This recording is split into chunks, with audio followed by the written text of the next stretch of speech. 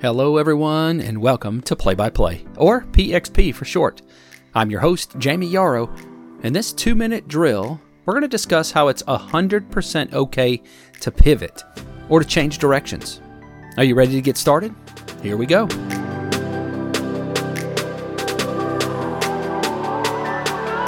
Well, welcome back everyone. Today I want to talk about changing directions or pivoting. In particular, I want to frame the conversation in the context of voluntarily leaving a job. Now, to start with, the reasons that people leave jobs, look, you know this, people leave them for all sorts of reasons. For better opportunities, or maybe for better pay or benefits.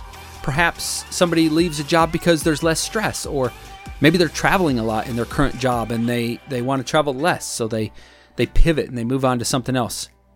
Look, many people leave because the environment that they're in is toxic, and they can see what that day in and day out atmosphere is doing to them, what it's doing to their soul. Whatever the reason is, look, I'm here to tell you today it's okay to pivot. Notice, look, I'm not going to use the word quit. Quitting is an entirely different topic. I'm talking about pivoting or changing directions. You know, over the years, I have talked to probably hundreds of people, and they have left one job to move on to something different. And I've done that a number of times myself. I've started businesses. I've worked for small and large companies. I've worked for government or municipal organizations. I've worked for educational facilities. I'm what they call a multi-potentialite. If you've never heard that term before, if you've worked in a lot of different places and maybe a lot of different industries, maybe you're a multi-potentialite. Go check out the TED Talk. Just Google TED Talk on YouTube about multi-potentialites. And if you've never heard that term before, go check it out. If you are one of those, that TED Talk, it might just set you free. That's what it did for me. I'll put a link in the show notes just in case you want to go check it out. But oftentimes I see the tendency for people to feel bad or to regret their decision to leave. Now, whether that's because, you might be leaving people behind. Maybe there's, colleagues and teammates that you really, you really like, you just adore working with them, and you feel like you're leaving them behind. Maybe you have unfinished projects. There's things that you just really want to get done and you haven't had an opportunity to get those finished yet. Or, perhaps you feel like if I could just stick it out a little bit longer, it will all get better. The toxicity, it'll go away. It'll get better. Well, I want to address each of those in particular, and you may have another reason why you feel bad about leaving or you regret leaving. But I want to address these three because I think these are common that I've heard over the years. And so I want to address them in particular. You're not leaving anybody behind to start with. Look, we're all adults and we all make decisions that most benefit us and our families. Think about that. We make decisions that benefit us and our families, and you have to do the same. Look, all your colleagues, all your coworkers, they can make their own big boy and big girl decisions, right?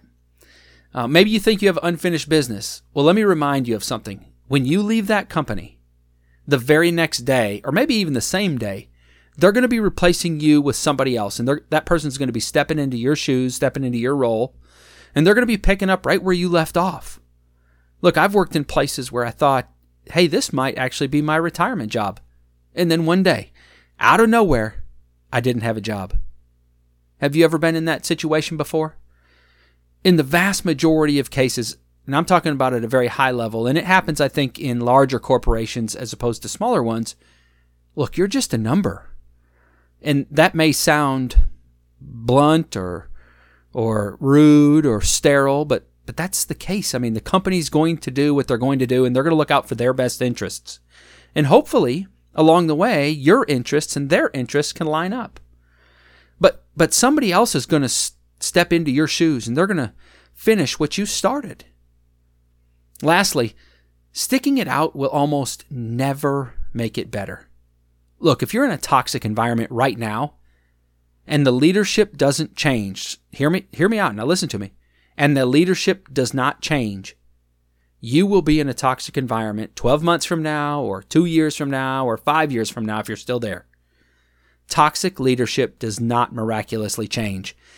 In almost every single circumstance where I saw toxic leadership, unless the leadership changed, the environment never changed.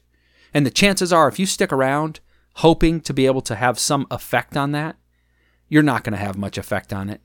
The longer you stay in a toxic environment, the more that you begin to adapt, the more that you begin to conform to that environment. And that's hard to swallow right there, but that's just human nature. No matter how much we want to think that it doesn't happen, it does. It changes us. When it's time to pivot or it's time to move on, you'll know. Look, the doors will open, and when you finally make that decision, you'll feel a weight lifted off your shoulders that you didn't even realize existed. That goes back to that slow adaptation to that environment that I was talking about. You don't even realize the stress or the weight or the unhappiness that maybe you have drifted into in your workplace. You've got to do what's best for you. Now, be certain the company is going to do what's best for them. So think about your future, your family, the great things that you can do in the next chapter. Now, listen to me here. When you read a book, it has chapters for a reason. Those chapters are there to move you through the story, right? Well, your life is no different. Every pivot, every change of direction is another chapter in your life. You're writing the book as you go. So don't be afraid to start a new chapter. You deserve it. Well, that's all the time I got for today. Thanks for listening to Play by Play. If you enjoyed this podcast, please share it with your circle. Chances are that they will like it too. Remember, we are a resemblance of our 5 closest friends, and if you like it, they probably will. Most of all, though, I hope that something that was said today helps you to become a better version of yourself. I'm your host, Jamie Yarrow, and I hope you have an absolutely amazing day.